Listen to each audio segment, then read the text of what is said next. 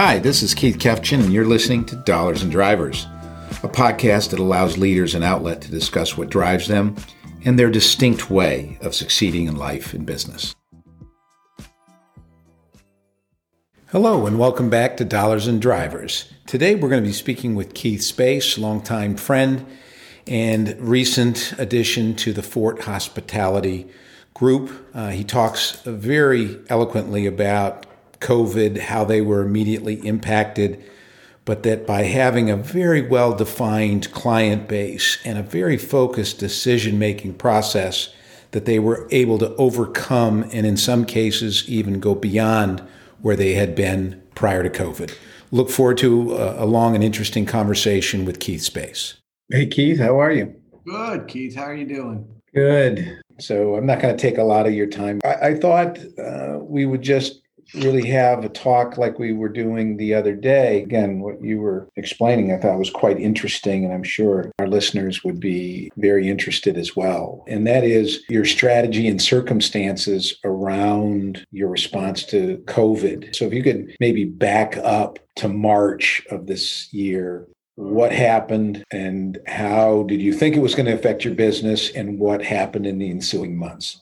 Okay, so it was, I think, an incredibly stressful time for everybody. So many things were unfolding so quickly that it really will be documented in textbooks for decades to come, both the COVID pandemic as well as the various responses to that. And, one of the things that most attracted me to Fort Hospitality, and you obviously know quite a bit about Fort, was that their assets were incredibly homogenous, meaning they were at the absolute highest end of the luxury market. And so we had the good fortune of having a very well-defined client base. And unlike so many companies out there, whether it's ownership groups or asset managers or property managers that have assets at all levels of the market, we knew our customer, we knew them well,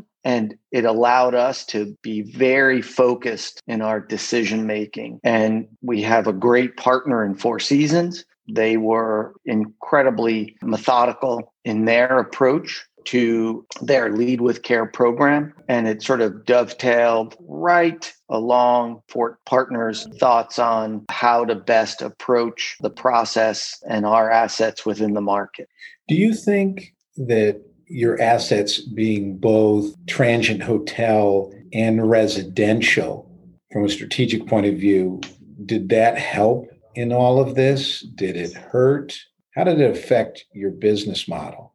No, it absolutely helped for sure. In large part, as people were learning about COVID and how to manage COVID and what was safe and what wasn't, having a condo or a hotel residence to stay in for long periods of time was an absolute plus. And we were able to really maximize that, both in the ability to provide our clients what they were looking for, but also providing a certain level of stability for our staffing. We knew these units were occupied because people were making 3 and 4 month reservations.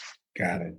And I'm just thinking about, at the time, food and beverage offerings, restaurants closing. How did you folks propose or deal with the issue of potentially having to serve those customers meals? Well, I will say that, at the Surf Club, we have both Four Seasons and Surf Club Restaurant, which is operated by the Thomas Keller team. They responded incredibly well. They put together menus that were, again, focused on quality. They continued to use the absolute freshest of ingredients, and they were preparing daily meals for our guests and residents that could be picked up and reheated in the comfort of their home. It was safe, it was secure, sanitary. And within a matter of days, the Thomas Keller team was doing over 100 meals a day, in a delivery style fashion.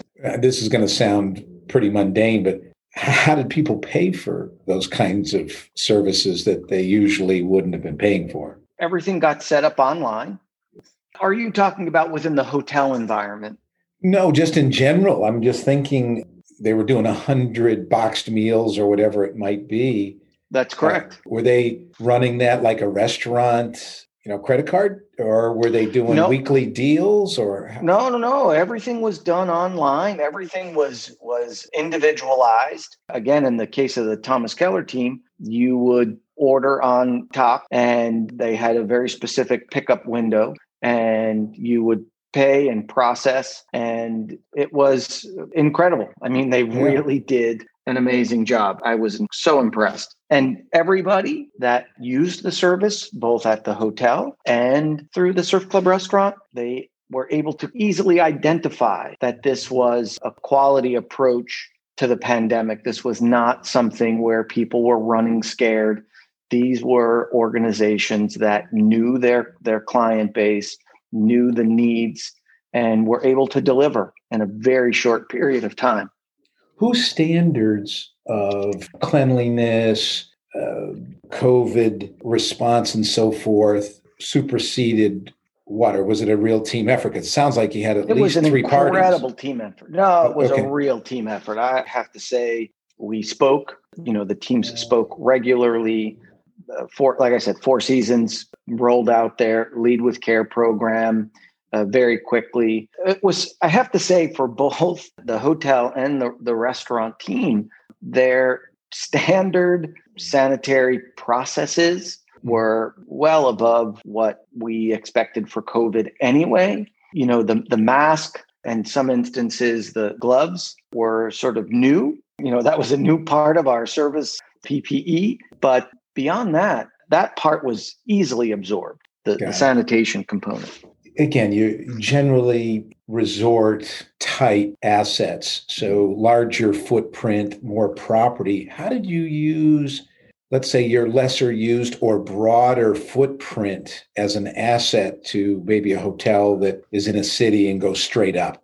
Oh, I mean, we leveraged that immediately. One of the things that we recognized at the beginning of the pandemic is having this sort of very singular client base. We actually invested in our properties and accelerated our CapEx program, where we were focused on, we expanded all of our dining options to add additional seating outdoors, to add additional seating in low traffic areas where people could sit comfortably. We developed every aspect of the outdoor guest experience in every way imaginable. And so we actually had quite a few projects back in March and April that we were trying to get done that were delayed merely because of closures and less due to our desire not to get them done. But we then leveraged that entire idea that we were able to have plenty of lounge chairs that were 6 feet apart. And, we have 1,000 feet of beach frontage here at Surf Club. We have 9 acres for, 104 rooms and 100 residences, basically. So we absolutely took advantage of that immediately. I think in our previous conversation, you were telling me about a particular client that made an offer to your Palm Beach property where they just took it over. Could you explain how that happened? Yeah. So, that was one of those things that, again, developed day by day almost, where we had a client, Citadel. The ownership group of Citadel was thinking about just coming down and bringing a group of executives back in early March, when, things were really heating up in New York. And, the conversation quickly went from, 7 days to 30 days to 90 days in a very short period of time. And again, I give a tremendous amount of kudos to the Four Seasons team and the Palm Beach team. They upped the ante at every opportunity, where first they wanted 30 rooms and then, they didn't want to be commingled with other people. So we talked about getting them a wing, and then a wing turned into two wings, and two wings turned into a true sanitized COVID-free bubble where Citadel's executives moved in, the hotel team moved in, everybody lived on site, everybody was tested, everybody was quarantined. So we knew that everyone was COVID-free. And then Citadel wound up converting the meeting room into a trading floor and began to maintain business as usual, through the absolute worst of COVID. And from one of the articles that I read in, I think it was Bloomberg, because of COVID and because of the volatility back in March and April, Citadel saw their trading volume spike by almost double. Wow. And I think a big part of their ability to handle that was this idea that we were able to move in an incredibly entrepreneurial way and get them set up. They moved equally as quickly, and 3 months turned into 9 months. And they're still there? Here we are 9 months later. And wow. And they're still with us. Yeah. So you guys potentially invented the bubble. The NBA gets a lot of hype and kudos for the bubble that they had created in Orlando, but it sounds like you guys were doing that earlier to great success. Well, yeah. And again, the partnership with Four Seasons, they get a lot of credit as well. The medical team that handled the bubble for the Four Seasons Midtown, where Ty Warner had to close it, and they converted it to staffing, for frontline workers, in an effort to ease some of the demand that the frontline workers had, not wanting to go back to their families, not knowing sort of what was happening, et cetera. So they had a lot of the medical support and technical data on what was necessary to make it happen. Did you have to hire, or did Citadel have to hire its own medical team? I'm thinking about absolutely. a bubble. So there was yes. So there was a first rate the entire way. There was a doctor on staff. He had a nurse on staff that handled all of the testing and making sure that all of the necessary health sort of protocols needed to take place took place, and that it was a truly sanitized bubble, and that was maintained, for the last 9 months, and it's given both.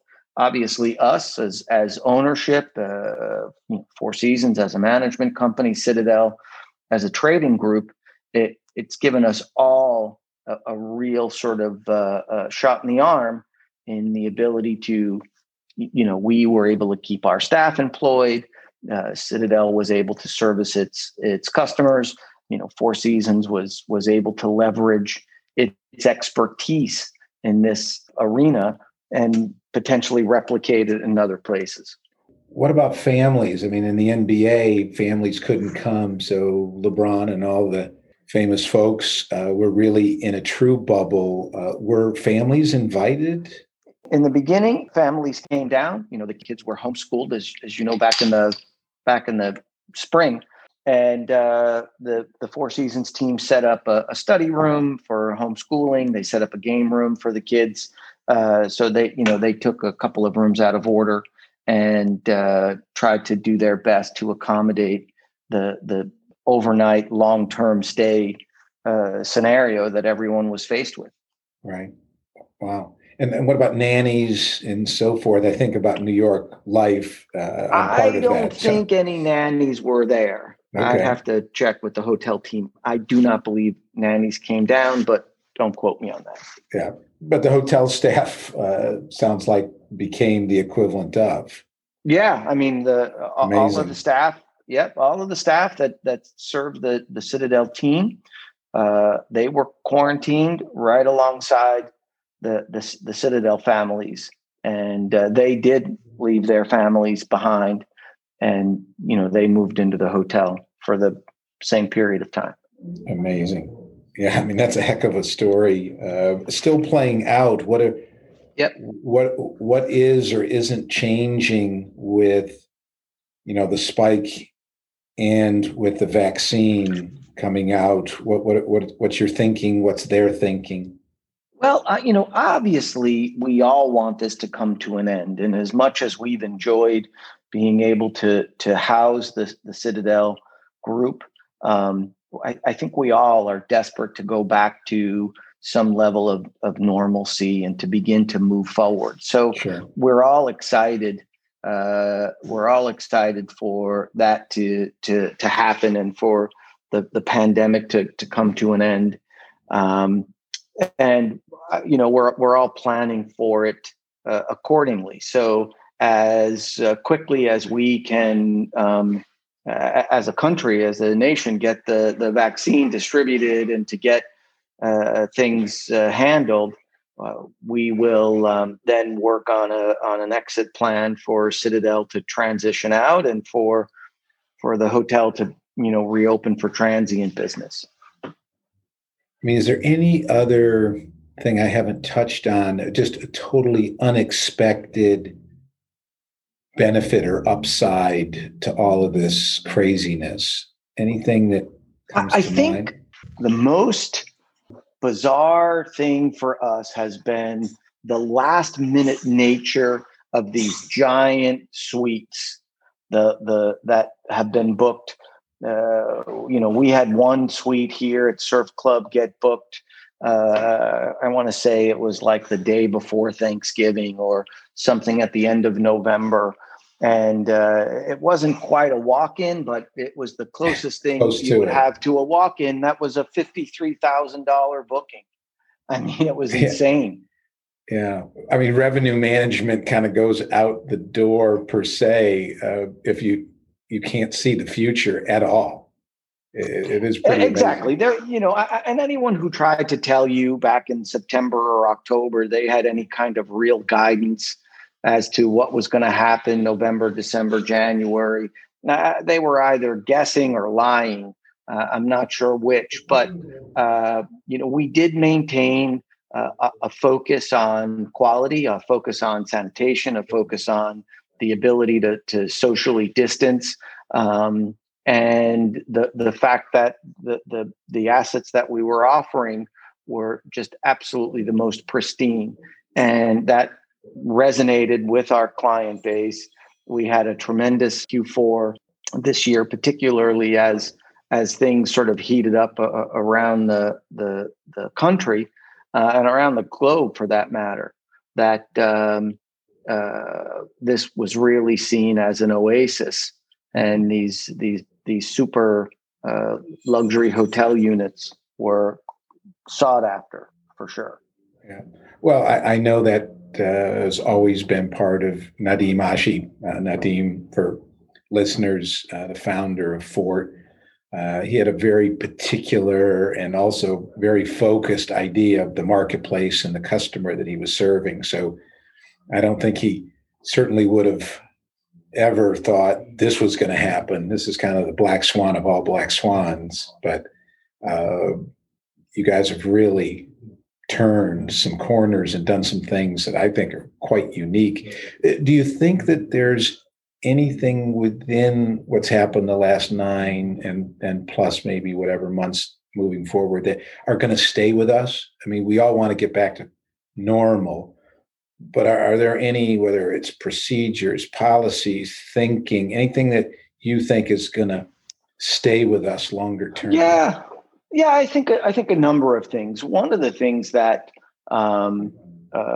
was evolving anyway, Keith, was this idea that technology, once upon a time, the use of technology or leaning on technology was not a part of the luxury vernacular. That you had to have 5 people standing around in white gloves for a hotel experience to be luxurious. And I think COVID sort of accelerated this idea that guests can, interface through technology, be it on a mobile check-in or through a text with staff. And that's going to stay with us for sure. I do think that this idea of sanitation and this heightened level of sanitation is going to stick with people for quite a long time. And I think that is going to be also a big deal.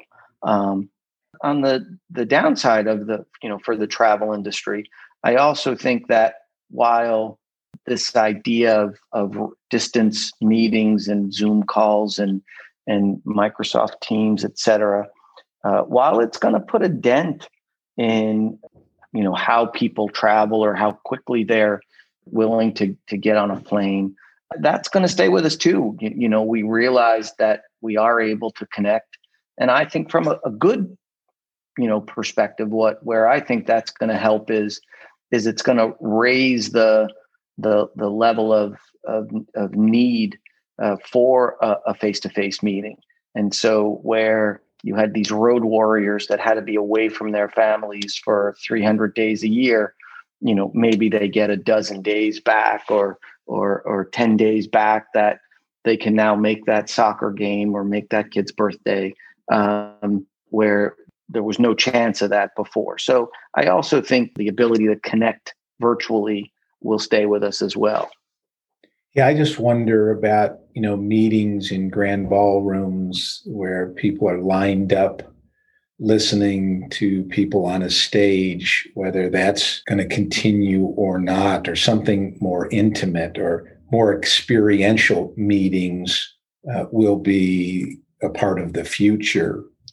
Because the pure dissemination of information seems that technology can handle. It's all the other things that are byproducts of meetings, hanging out with your customers, doing the personal stuff that you can't do on Zoom. Look, I think we go back to it. I think the need to connect in person, we're seeing it now at the end of the year after 9 or 10 months of COVID, this inability to connect with one another.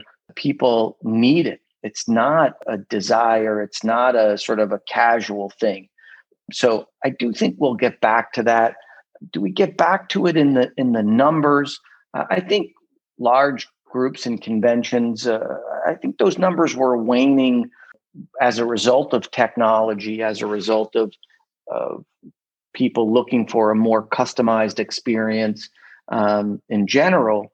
But I think COVID is gonna force us to hone our message to make sure that the people who we are inviting to these conferences are the people that we want to be there and really are there and are able to take advantage of what it is we're trying to create. For sure, COVID has definitely honed everybody's communication skills. There's no doubt about that. Yeah. Well, why don't we leave it there? There's obviously so many other ways we could take the conversation, but as I said, didn't want to take too much of your time. It's an amazing story. It's a story that's still unfolding in so many ways, but I wish you continued success. Please give my regards to Nadim and the team, but it sounds like you guys have done some amazing things with your business partners. Yeah, it was incredible. And obviously, thank you for the opportunity. This was a real treat to tout a success story that's come out of COVID. So Thanks for that as well. Okay. All the best to you. You too. Take care. Happy holidays. Bye-bye. You too. Bye. Thanks for listening to Dollars and Drivers. Until next time, this is Keith Kefchin signing off.